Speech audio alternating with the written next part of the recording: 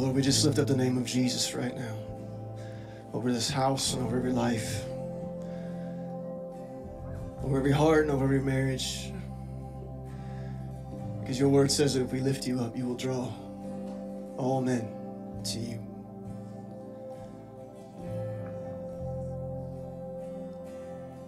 And Lord, I pray that those that can hear the sound of my voice would hear you and only you. And Lord, that you would teach them your ways, and you would prick their heart in every area of their life where they are not laying down the things that you are requesting of them. And Father, I pray that we'd find that place in you where we are only satisfied with one thing.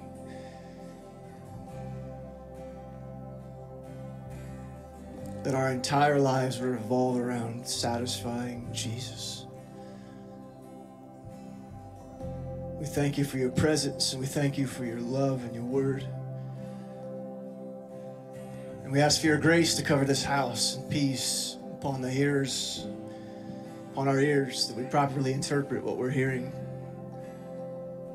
as we will continually posture ourselves before you in humility and worship. We come low and we ask for your grace, because we can't do this without you, Lord. Even repentance is a gift from you that you have to give to us first. Everything comes from you. We are the originator of nothing. Even our surrender was first pursued by you to us. So we thank you that you're still involved in that pursuit, still chasing down and asking for things of us that you do not yet possess. Reveal those, manifest those. As we glorify your name, we thank you and we love you. In Jesus' name, amen. You guys can be seated. Thank you so much. The Lord is good in them, amen.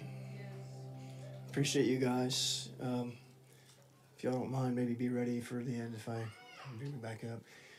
For those who want to, we have a Sunday school class. If you want to go back there, if the kids want to go back, you're welcome to do so now. If you don't want to, that's fine. But I want to go ahead and get started. I have something on my heart that I felt like the Lord shared with me last night, and it goes a lot with the song structure that we were singing. And I pray that it ministers to you where you're at. But if you want to turn to John chapter 4 and get your Bibles ready there, I want to discourse here in this text. John, would you mind getting me a thing of water, please? Thank you, bro. It's interesting to me how Jesus continually pursues the things in us he doesn't own, yet he legally had purchased himself. You understand that when the cross was accomplished, Jesus at that moment owned everything about you. He bought every part of your life. He got it back from hell, and he gave it right back to you and put it in your lap. And he's waiting on you to return it back to him, because he's not going to take it forcefully. And so thank you, bro. So there's things in us that he continually pursues that we don't give him. And that's just the constant state of growth in Christianity, where we're moving on and God's pursuing something in us that we have not yet surrendered. And we develop our theology and we develop our Christianity based upon what we gave him 20 years ago, 10 years ago, 5 years ago, even last week. But what he's after is what we haven't yet released. And God will not be satisfied until he has all of you, because he didn't die for part of you. His sacrifice was worth everything in you in totality, not in just partiality, compared to how you want to give it up and when you want to give it up. Jesus is the king. He owns you. Whether you surrender it or not depends upon how much defiance and rebellion you want to operate while calling yourself a Christian. I stepped on your toes early, so that way later on we can get to the good stuff, right? That way you'll forget it by the time we get into something a little more sappy, right? You won't even remember it. A lack of submission is a fullness of rebellion. Rebellion is witchcraft. It's keeping from God what he paid to rightly own in giving to the enemy what he doesn't deserve, which is your life, your mind, your heart, your emotions, everything about you. Amen? So with that, I'm going to give you a little bit of pre-context and a little overview before I get into the details of verses in John 4. John 4 is an interesting story to me because it outlines the pursuit of God in man when man's not pursuing him.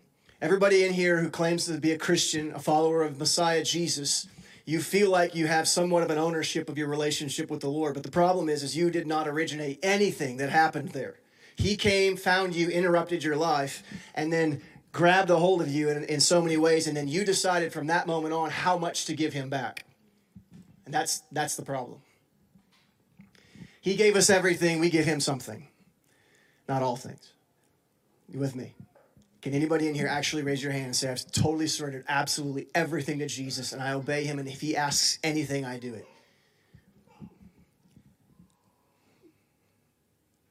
That's the problem with modern Christianity, is we've been okay with a middle ground reality. We've been okay with only giving Jesus what we're comfortable with, yet Jesus is obsessed with you. He loves you in every part of you. He loves the parts of you that you don't love, and he wants everything that you possess. In fact, he had it at one moment, but he gave it away to you. He gained it at the cross, and he gave it back to you. He gave you all your authority, all your power, all your freedom, all your victory, everything. He gave it back to you. Why? Because the only way he wants anything from you is by a willing surrender. You, in that Mary sense, like Tyler was talking about earlier, laying that at his feet willingly. And this story is interesting, so interesting to me because there's so much in it. This is the story of modern Christianity. You have a woman here in this story who is serving God. Okay, people think this Samaritan woman, when they read this story, they come away feeling like she's a heathen. She was a worshiper. However, she was fully involved in immorality. How can you be a worshiper of God and be fully involved in immorality? I don't know. Ask 21st century American church. She seems to have figured out how to do it. You with me? Yes. Your service to God means nothing without your submission to him. Your service to God means nothing without your submission to him. If we're not submitted to him, then serving him is just an appeasement of our own conscience. Submission is everything in Christianity because that's exactly how Jesus won your victory. He submitted to something that the rest of us ran from, i.e. the cross. He submitted to his enemy instead of blaspheming Judas and everything else. He surrendered to those things, and out of that surrender came victory. And that's the kingdom of God. But most modern Christians are more understanding of how to operate culturally and socially than they are in the kingdom realm. The kingdom requires you to be a sacrifice for someone who's not worthy of your sacrifice. That's what the kingdom demands. Jesus doesn't care how many years you've served him in ministry. Listen, I promise you, the only ministry you're going to be doing in heaven is to him. There won't be pastors and evangelists, Sunday school programs, and kids' church, and it'll be Jesus. And if we haven't learned how to minister to him here, then we're going to be unfamiliar with how to do it there. And we're going to have to be taught certain things. I've even heard stories of people, whether they're true or not, it begs the reality of the possible truth here, that people have died and they went to heaven and they come back and they realize that there were certain people there that had to learn things in the kingdom of God there in heaven because they never learned them on earth. They never learned how to be submitted to the king. They got saved just because of the cross alone. By Jesus' sacrifice alone. Nothing they did helped their lifestyle. It was only by the blood of God and the mercy of God. The rest of their works just completely burnt. Standing before the great I am with nothing to offer except what Jesus did for them. Because they sacrificed nothing, especially their own opinions of God. And so this woman is fully immersed in worship. She's fully immersed in theological accuracy.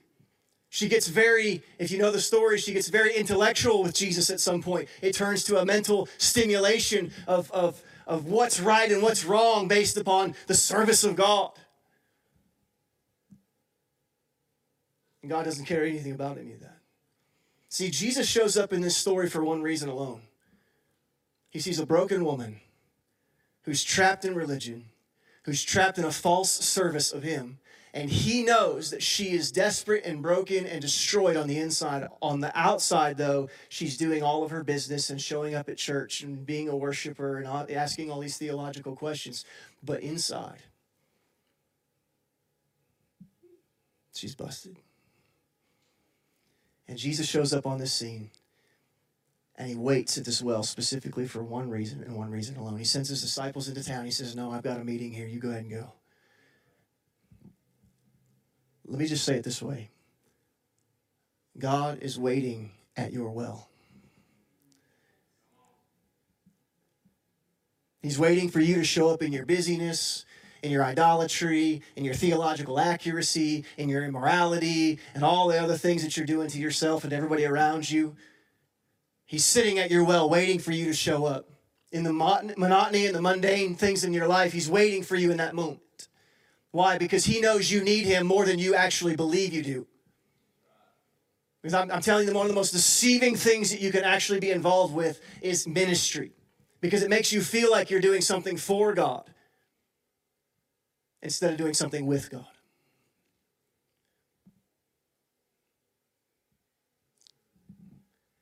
Working with him is different than working for him. Working for him will deceive you. Working with him will change you. You with me? Okay, let's start in verse 6. You guys make it there? God is calling us to lay some things down in our lives. And I don't know how many times and ways I can preach this type of message with an angle, but it's going to be there until we finally lay them down. So in verse 6 it says this. Jacob's well was there, and Jesus, being wearied from his journey, imagine that. You know, God gets tired of pursuing you sometimes. And I don't mean tired of like not wanting to do it anymore, but it wears him out. In that theological sense. Emotional sense. You know, I heard a pastor tell a story one time about how he was driving along a road. There was a car way in front of him. And this car slowed down, not to a complete stop, but this car slowed down in front of him. And all of a sudden, this door opens up, and this guy kicks this dog out on the highway. And then just starts driving off. And this dog rolls into the ditch and slams against the ditch wall, jumps up and begins to pursue and run after that car with everything that's inside of him. And God spoke to this pastor. He says, that's what you're doing to me. And that's what my church is doing to me. And he's watched that dog get up and run after the one who hurt him. He said, that's my pursuit of you. You're kicking me out of your life and your marriage and your finances. You make your decisions without me. You do all these things without me. You're kicking me to the side, and I'm constantly chasing you. And there's times where Jesus gets weary sitting at our well waiting for us to show up. You know why? Because this well is dug by man. This story revolves around a geographical location where men had to go and find their own water. And this man is sitting. There's a paradox here. This man, as the living water, the river of life, this man who is the source of all life, is sitting next to a hand-dug, putrid, stagnant source of life. The irony is massive. Which one are you going to drink from, woman? And she comes expecting to continue to drink from the same thing that she's drank from her entire life because it's familiar. But it never satisfies her. Have you ever been involved in some form of Christianity that has only left you empty, but it's familiar, so you return? You check your box because you don't want to go to hell, but you know there's something more. You're involved in ministry and outreach, and you're helping all these people, but inside you are decimated. You have all the right answers for everybody else, but you cannot solve your own issues. This is what it means to drink from Jacob's well. I'll get there, but in Isaiah it says, my people have committed two evils. One of them, it says they've tried to draw water from broken cisterns. In other words, we're trying to hold on to everything that we have in our life, and we're trying to save that up, and we're trying to collect something of the earth to be able to satisfy ourselves instead of drinking from him.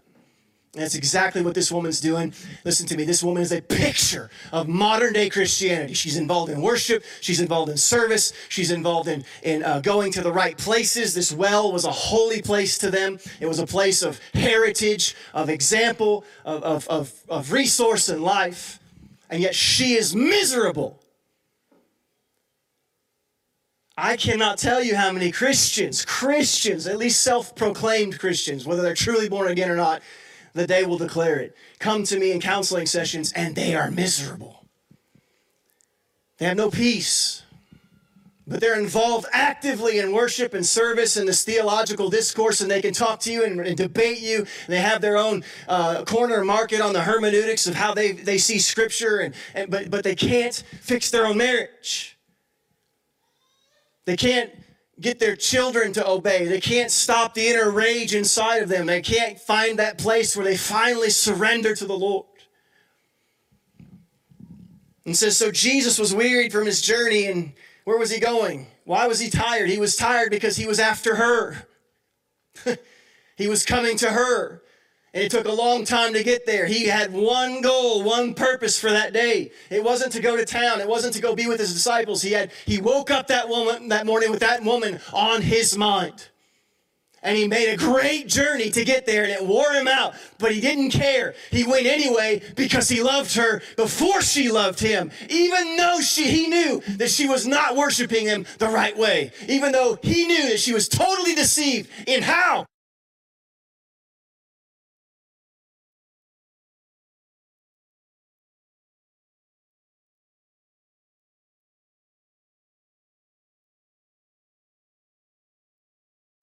This is modern Christianity. This is you and me.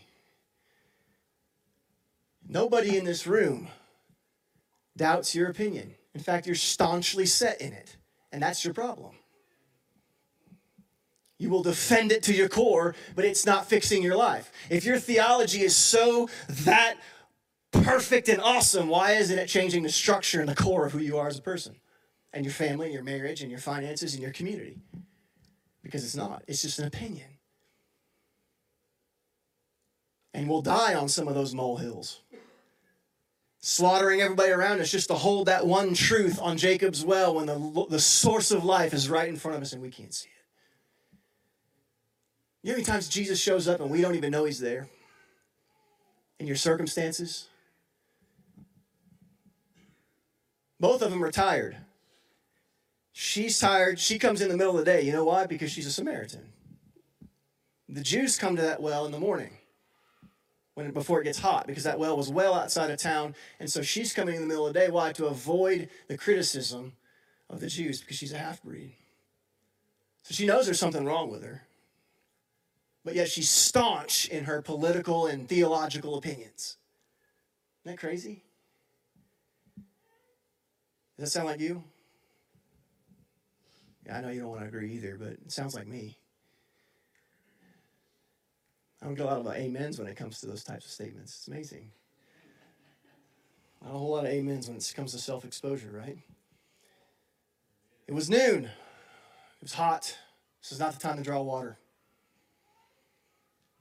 But both of them are on a collision course because Jesus set his compass toward her. And God has set his compass toward you.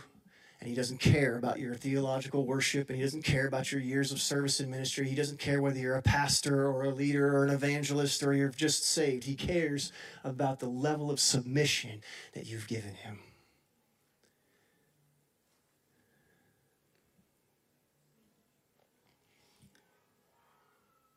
Verse 7, so a woman from Samaria came to draw water, and Jesus, listen, this is amazing to me. Verse 7, Jesus looks at her, and he's asking her for something.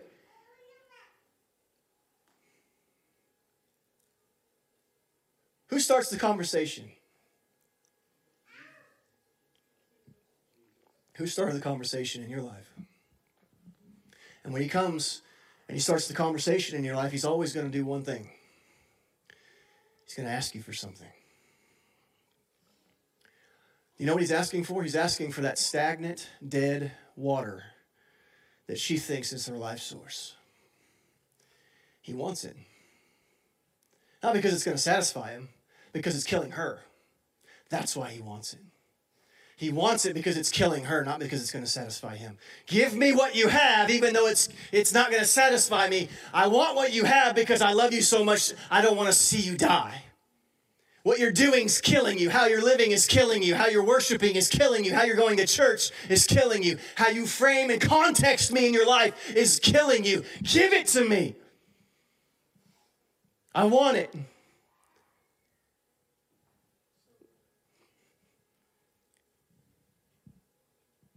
Give me a drink, he says. See, most Christianity spends their entire life trying to satisfy themselves, and Jesus is like, what about me? I gave you everything. Give me a drink. Give me something from your life.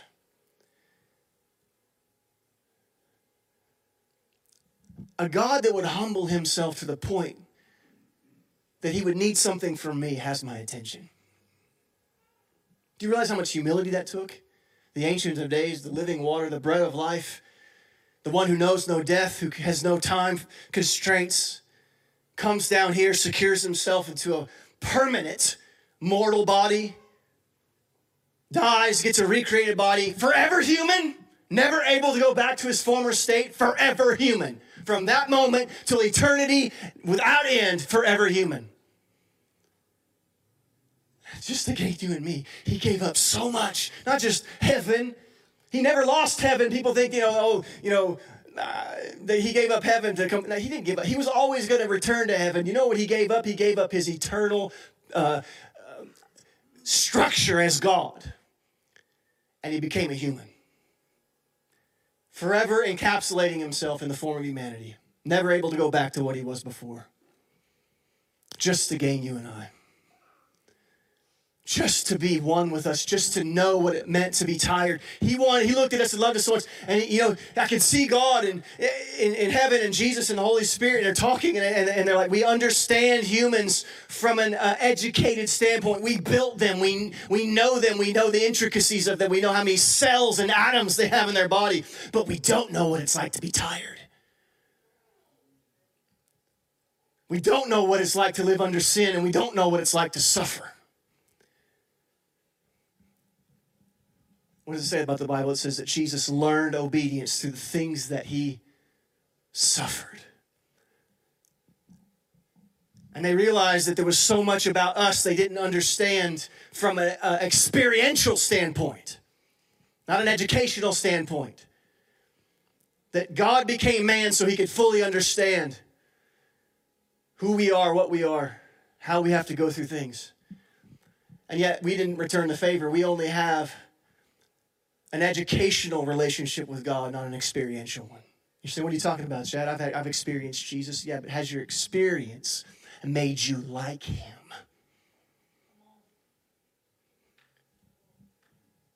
Because I know lots of people that were at the altar in my church 20-something years ago, weeping and belly sobbing and crying, and now they're my greatest enemies. And they don't act like Jesus. Just because God touches you, that doesn't mean anything. The touch has to be married to surrender. And there's so many people who've been involved in ministry for a long period of time, and they feel like, well, I know this sermon, so therefore they shut it off when they should be the sermon, not understand the sermon. And if they can't be that thing in their marriage or their home life, then they don't understand their own theology. And they have a relationship with God much like this woman. Give me something to drink. Jesus is pursuing us, asking for something from our life. You with me? Are you giving it to him? Or are you still withholding that thing? It's scary, God, or I don't know how, or it doesn't matter. What matters is if you're willing. And sometimes you have to start with, I'm willing to be willing.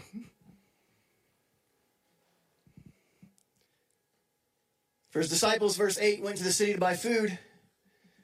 It's interesting that in this context of Scripture, we have one group of people looking for physical sustenance and another looking for water, food and water, things that satisfy the flesh.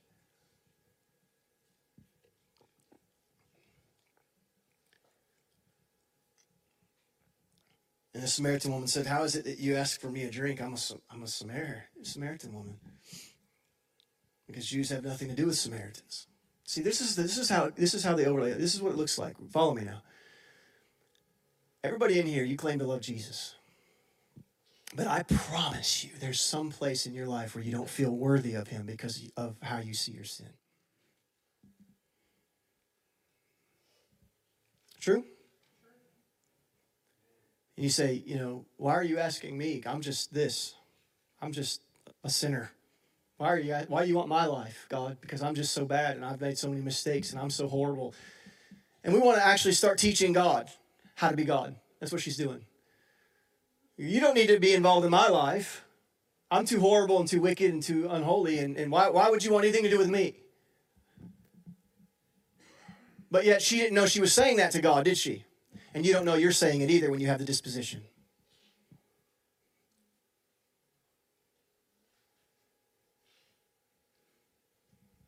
I love cracking brains open and watch them pop and explode. Because that's called repentance. When you see something and you go, whoa, I think I need to look at this differently. Change how I think. Right? Because some of you are getting it, right? What is he after? What you haven't surrendered. Why is he at your well? Because he wants something from you. He's not there just to touch you. He's there to change you. Does this make sense? Oh, we have such great relationships with unworthiness, don't we? In fact, I think most Christians' relationship with unworthiness is stronger than their relationship with Jesus. And you know how we offset that unworthiness? Ministry. Service.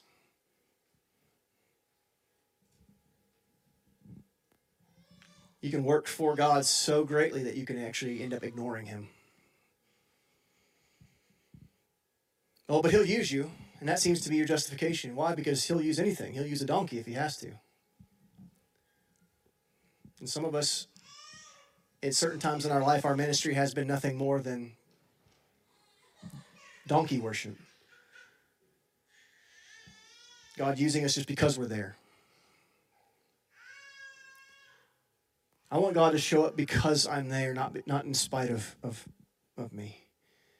I want him to show up because of me, not in spite of me. There's so many times where we're used by God just in spite of who we are because he just needs the person we're talking to, and then we take that as condoning of how we're living our life. You understand what I'm saying? Verse 10, he says, if you knew the gift of God. Stop right there. Just look at that for a second. Just stare at that. If you knew the gift of God.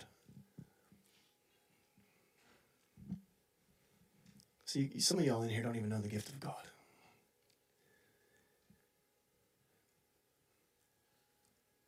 Do you know him or do you just know about him? If you knew the gift of God, you would be asking me different questions.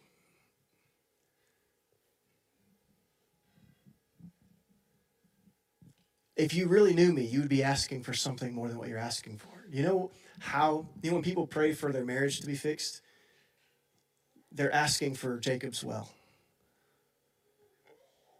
They're asking for the water to get fixed somehow. Cleanse my well. You know what happened when Elisha threw the branch in the water and it made it sweet, right?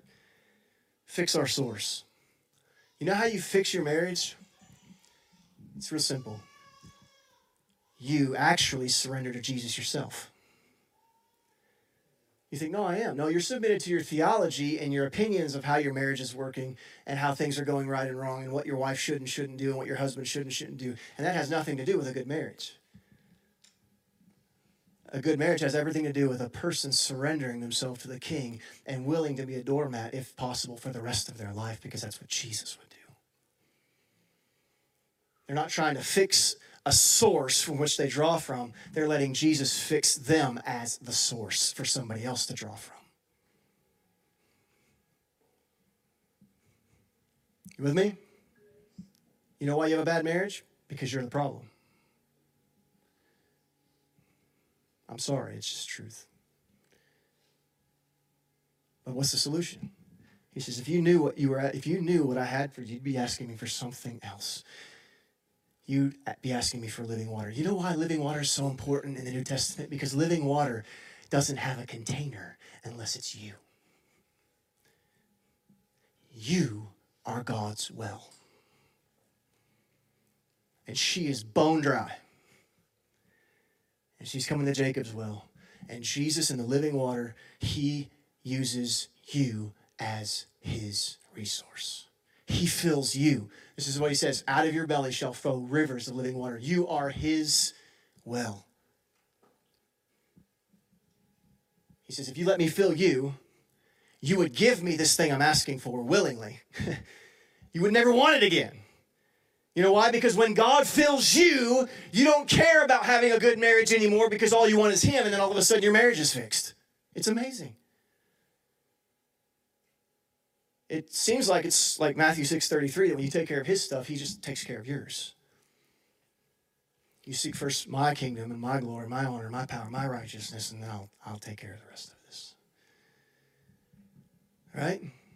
Our priorities are out of order, and we're okay with that because we have proper theology. The study of God does nothing but elevate the human mind. The submission to God, that gets to the heart. You with me? If you knew the gift of God and him was saying this, you give me a drink, you would have asked me that I would give you this living water. She says, listen to this. Again, she's discoursing with God and she's going to correct him because she doesn't even know who she's talking to. Much like us, when we pray, we don't even know who we're talking to. Just because you're addressing God doesn't mean you're praying. You can address God in complaining and it not be prayer. Right? Just because you put in Jesus' name at the end of something doesn't mean it's true praying. Okay? So he says, you have nothing to draw with, and the well is deep. Where are you going to get that living water? Now let's look at it from how he's looking at it. He's looking at her as the well. She's looking at the physical thing being fixed as the well. And she's saying, this thing in me is so deep and so bad, you can't even touch it. Like, you're not going to get to this in me. This problem is too deep. You have no resources. You have no access. You're out of your league here. And there's so many Christians that take on that mindset. You have a problem in your life, and it seems so big that you think, theologically, if I asked you, is this possible for God to fix this? You're going to tell me, yes. But in your heart, you don't believe he's going to. It's just like when I ask somebody, I go up and say, hey, do you believe God heals if they're sick? Do you believe God heals? Well, yeah, I believe God heals. Do you believe God will heal you? And then there's a pause. Why? Because, I'm too bad, or I'm not worthy enough, or I'm not holy enough, or I'm not righteous enough, or I'm not good enough, or my situation's too hard. It can't be fixed, or it's been too long. I've been dealing with this for 20 years. Remember that woman with the issue of blood? How long has she been dealing with that? You remember that guy sitting at the gate beautiful there, the pool of Siloam? How long? His whole life. Jesus says, get up and walk. When you meet the master, you meet your destiny. Verse 12, she says, are you greater than our father Jacob?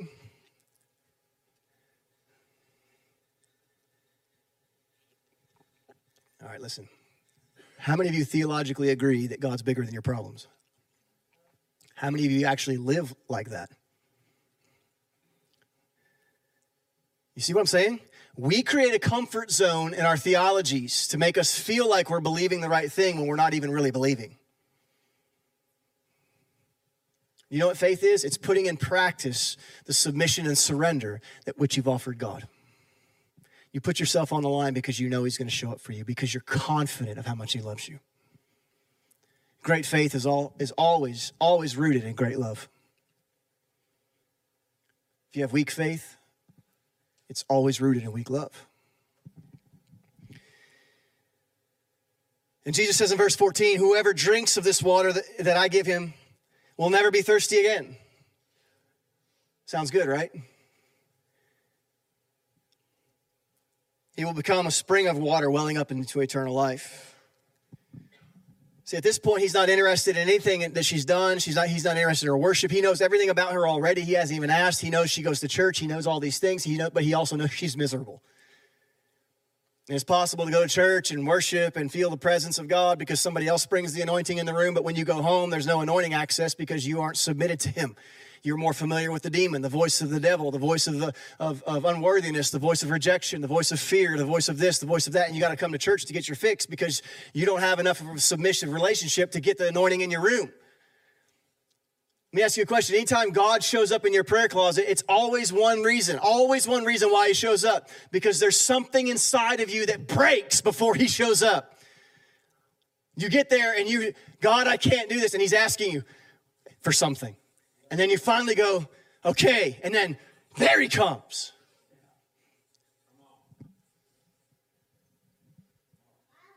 What you're withholding is keeping from you the thing that you say you want. Because you're afraid to give it up because it's familiar, it's comfortable. It's something you've done for a long time, or it's something you're not sure you can live without, or it's a fear, or it's a exposing that you're not comfortable of having, a vulnerability. How vulnerable do you think you're naked? How many women in here are okay with vulnerability, being completely vulnerable? I've never met one yet. Not one woman I've ever met in my entire life is okay with vulnerability. But do you realize invulnerability is your greatest strength?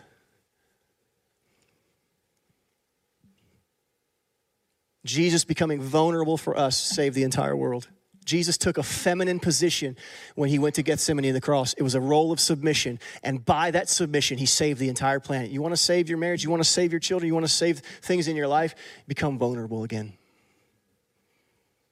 Be like the master. That we're in has elevated this feminine aspect to the point where they have to be exactly like men and they have to be strong. If you do that, you are divorcing your God-given strength. And you'll never be what God has asked you to be, because I'm telling you something, a submitted woman is a powerful woman. Trust me, I'm married to one. Let me just tell you a quick rabbit trail story with what happened to me. We had a disagreement. We don't fight. We haven't ever fought in 18 years of marriage, but we had a disagreement one day on how to go about something. And she said, no, I don't think we need to do that. We need to go this way and do this. And I was like, no, we're not doing that. We're doing it this way. And it got a little tense. But at that point, you know what she did? If she would have come at me even harder, I would have just, nope. We're done. The fact that you're fighting me even proves even more we're going this way. Follow or get out of the way. That's just the kind of person I am. I'm sorry if that offends you. I'm not married to you, so I'm not worried about it. But here's the thing. Here's what she did. She comes and she says, okay, whatever you decide, if you're wrong and take our family through it, I'll walk with you and we'll go through it together. And that stopped me instantly in my tracks, and I stopped and I said, you know what? I better make sure I'm right.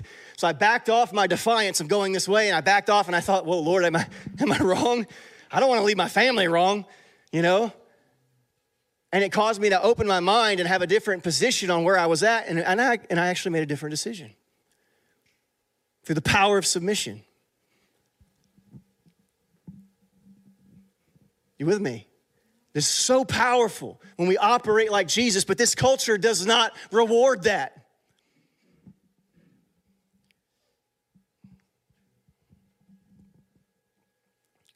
You know why the proverb says a wise woman builds her house and a foolish one tears it down? You know why it says woman and not man? Because honestly, in those realms, in the house, the woman has way more authority and power than the man ever does. Way more. Women have the power to build and to tear down. That's why we're called the church, the bride. We're supposed to build the house of God as the bride of Christ. Amen? Okay. All right, I got to hurry up. Y'all are religious. I got to get at you out here a little after 12. The restaurants are going to be full. Okay. So she says in verse 15, give me the water, right? I don't want to go through this stuff anymore. I don't want to have to come here in my life anymore. She's finally getting something. She's hearing something in the resonance of Jesus. And she's like, okay, I'm willing to let go of all this stuff now if you'll give me something different.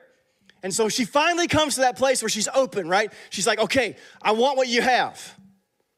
And you know what? Here's what he says. What's he say? What's he say? Verse 16.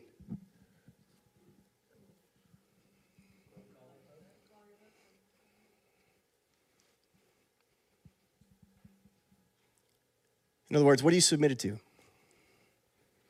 What are you made covenant with? See, all her theology is now ruined by that one statement. See, this is a woman's a worshiper. She goes to church and she sings. She's probably on the front row dancing with her hands in the air. But she's in adultery. It's possible to have a very formatted following of Jesus Christ and not be right with him. Go call your husband. In other words, I want to expose what you've made covenant with because it's killing you. You're not submitted to anything but your own opinion. This woman has had 5. Why? Because when this one doesn't work, I'll go somewhere here. And when this one doesn't work, I'll go over here. And that's what people do at church. I don't like that church because I don't agree with that. Listen, you're not going to agree with any church unless you're the leader. And then you'll only agree with yourself. And then you'll just take everybody else down the wrong trail. There's always going to be something you disagree with. And half the time when you disagree with something, it's because you're wrong and you're just too juvenile to admit it and see it. Well, that sounds arrogant. Well, no, because when you get a minister or a leader that's standing on the word of God, everybody's wrong but the word. Well, I don't interpret it that way. I don't care. My Bible says that Scripture's not given for private interpretation. You don't get to decide what it means. That's what my Bible says. I don't know. You might read a different Bible. I have people all the time, I'll show the Bible. This is what Scripture, well, I just disagree with that. And then they pull out a book that some man wrote and say, well, this is what this guy says. Well, I don't give a crap what that guy says. This is what the Word of God says. And so Jesus is saying, what have you made covenant with and what are you submitted to? And there's so many Christians in here that we're submitted to our experiences and we're submitted to our opinions and we're submitted to this. And if it doesn't work, we're going to run. Show me someone who runs and I'll show you someone who loves the darkness. Just ask Adam and Eve. The moment they sin, the first response and knee-jerk reaction, they run to the shadows. Run and hide. But if you asked Adam and Eve, do you love God? Oh, I love God. Why are you in the shadows? Lots of Christians love God, but they're in the shadow. Am I resonating with you? And you guys are like really quiet. I mean, you're either really convicted or really mad, or both. She said, I have no husband. He says, you're right. You have no husband. You've had 5. In other words, I've been watching you for a long time. This wasn't just a prophetic statement that I'm getting a word of knowledge. You've had 5 husbands. No, he's watched her life every moment of it. And he's wept over every decision she's made. Here she goes again. Here she goes again. Here she goes again. And at some point he got up that day and said, I got to go rescue her because she's going to kill herself. And then here she gets religious on him. Sir, I perceive you're a prophet. She's wrong again. He's a king.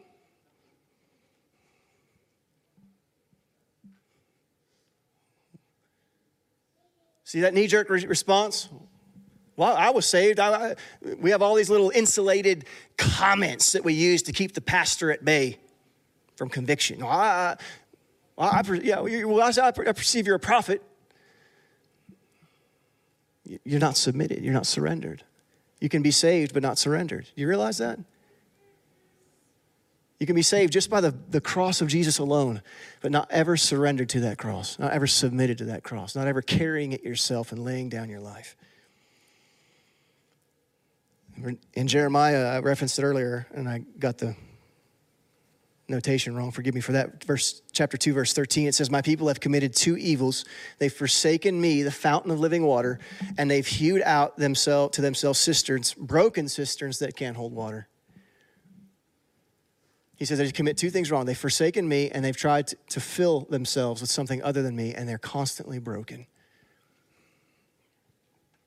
You with me? And then she says, our fathers worshiped on this mountain, but you say Jerusalem. So she's getting into semantics now. This is where I love when I get baby Christians arguing semantics of things that are way beyond their league with me.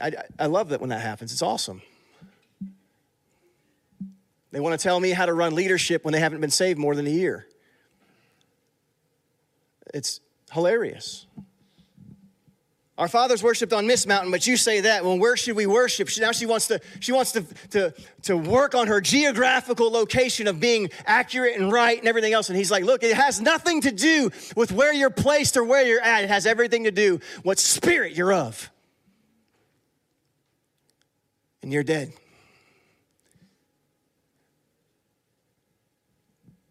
He says, the hour's coming and now here when the worshipers of God will worship in spirit and truth, for the Father seeks. Listen to this. Seeks, verse, 23. He seeks such people to worship him. What was he doing in this chapter? He was seeking who? Her. He was seeking her, and he's seeking you. Why? Because he wants your worship to actually be pure and true. Your worship can't be pure until you are. A tainted person releases tainted worship. Singing the right song is not worship. Worship is the attitude and the posture of a heart that's humbled before God. It's offering themselves as a sacrifice. You guys understand that, right? Remember Genesis? Abraham, first mentioned. Come on, boy, we're going to go worship. First time worship's ever mentions this scripture. They're going to go sacrifice his greatest. We are hardly, listen, guys, you hardly even lay down your sin. And God's not asking for that. He's asking for your Isaac.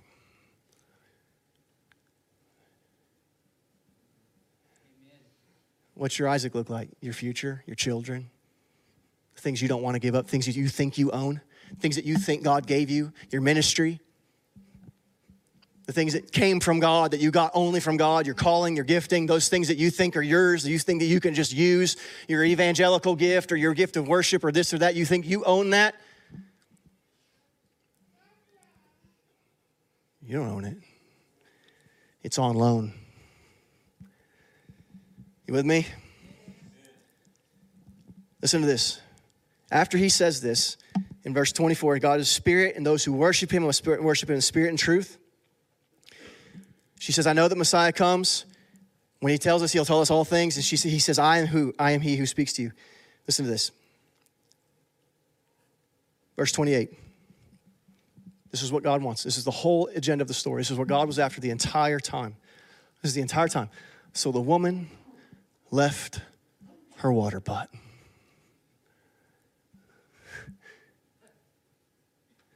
She laid it down. You know why? Because she didn't need it anymore. She was full. And you know where she went and when she laid her water pot down? She wasn't concerned about bringing that water. And that water pot in the Greek means a vessel for a family. She wasn't bringing water back to her people anymore through a pot. She runs back to town, giving them a different kind of water. She let go of the cisterns and the broken cisterns and all the things, and she realized how I'm living, how I'm worshiping, what I'm doing. It's all wrong, but now I've met the man, and now I know how to worship, and you need to meet him too. Come on up, you guys. I just want to give a moment here, because I know, in fact, I don't know a person in this room who this doesn't apply to. Now, depending on your religious position, pride, or whatever it might be, you'll decide whether you want to answer this call or not. But I'm telling you something. Jesus wants you to meet him at your will. And there's some place in your life still where we haven't laid these things down, where we're drinking from things that are poisoning our life, where we're scared to make certain decisions, or we're scared to go certain ways of faith, or whatever it might be. We're scared to lay down our children. We're scared to lay down these things. We're scared to lay down our idols before God, or we're more worshiping unworthiness than we are Him. We're constantly feeding these things into ourselves. And God is like, look, enough. I've walked a long ways to get to you in your life right now. Will you let go and put your pot down and become the vessel that I want to make you into? Because when you lay your pot down, you become the vessel. And then everybody else will drink from you, just like they did from her. Come meet the man who I met and changed my life. I'm telling you, this woman was running through town, screaming at the top of her lungs, knocking on doors, pounding on doors. Come, you got to meet him. He's here now. Don't miss your moment. He's going to leave. Come to the well. Come. And people came. And I hope you can hear that in your spirit. With the Holy Spirit, with the Spirit and the bride say, come, meet this man. Lay it down. I don't care about what you've experienced before in the past. Those are the greatest things of missing God in your moment, is looking at what God gave you yesterday. Come meet the man. If that's you, I just want you to come forward, and I want to have a couple people pray over you. If there's something you don't need prayer for, but you just want to lay here at the altar just for a minute and say, Jesus, I'm laying down my pot.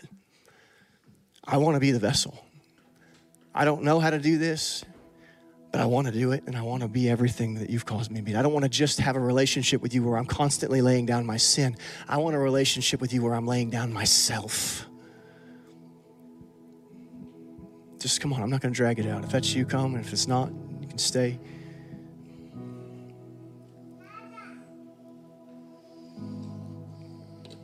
This isn't about whether you're saved or whether you're not, or whether you weren't saved or whether you were. This is about you meeting the man in the moment right now. This is not about questioning anything in your life. It's about you answering the call of the Holy Spirit. And if you felt anything in your heart pricking you inside about this is you, this is you. This is your version of Christianity. This is your version of the gospel. And I want to change it. I want to give you life, and I want to restore you, and I want you to stop running from me. And I'm here at your well, and I want to change your life, and I'm tired of you drinking from things that only poison your spirit and your mind and your marriage. I want you to know me and not your version of me. I want to be real to you. I want to give you something that's going to make you a resource to others, not a deprivation to yourself. No man can do this for you. No laying on of the hands can do this for you. It's a moment between you and that man in your life, and his name is Jesus. Some of you have been running. Some of you have been hiding behind your theology and your service and all the things you've done for the Lord. And he's like, I don't care about that. If you work for me your entire life and I lose you, I've gained nothing.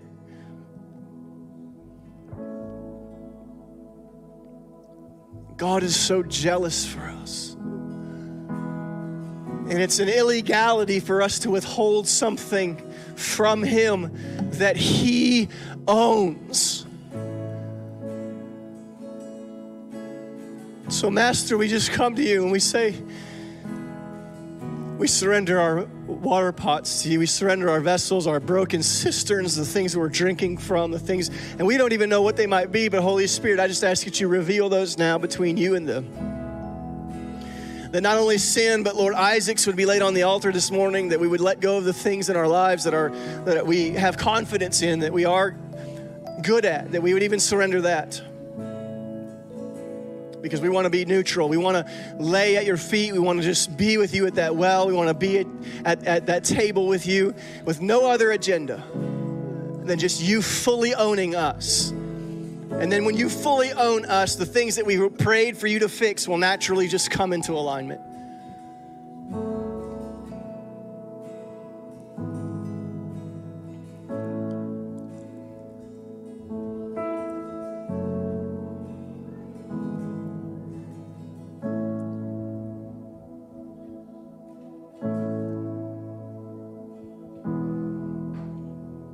I've heard Jesus recently ask several people that I've responded to, and I've talked to them this question. He wanted me to ask them this question. I'm going to ask it to you this morning. Jesus was asking, am I enough? Am I enough? If I don't answer any more of your prayers, if I don't fix all your problems, if I don't do any of this stuff, then if I don't heal your broken cisterns, am I enough? Am I enough? Am I enough for you? Just you and me. Am I enough?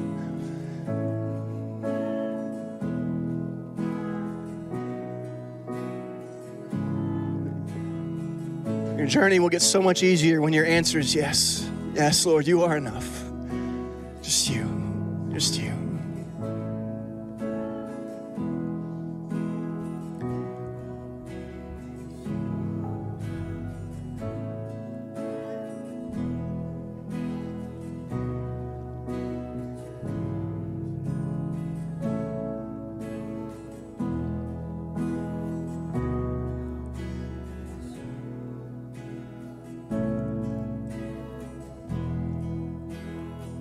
Some of you are so busy trying to fix your problems and fix people and fix things and get involved, and every time you do, God backs out.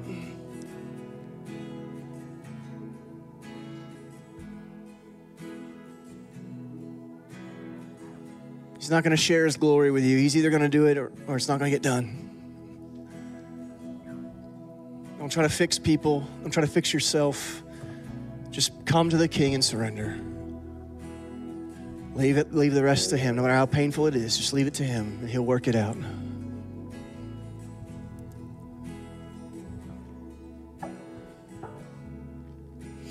Father, we thank you for your grace. We thank you for your love. We thank you for your mercy. We thank you, God, that we found you at our well, that you were already there. And we don't even have a leg to boast on, to stand on whenever we say we found the Lord. No, we didn't. You found us. You were already there. You were waiting on us. And we know that is a token of your love. And so we appreciate you being in those places in our life where we're just tired and broken and ruined and still involved in service, but we're wore out. And you restore us and you give us new life and you give us new purpose and you make us a willing vessel and you fill us with life and power. And then ministry is a reflex, not a responsibility.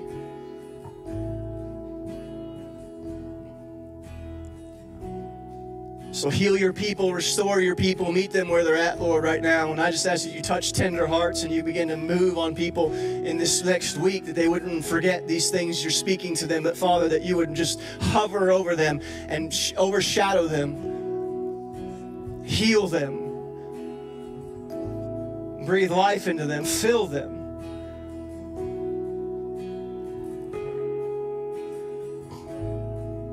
We bless you and we honor you and we thank you.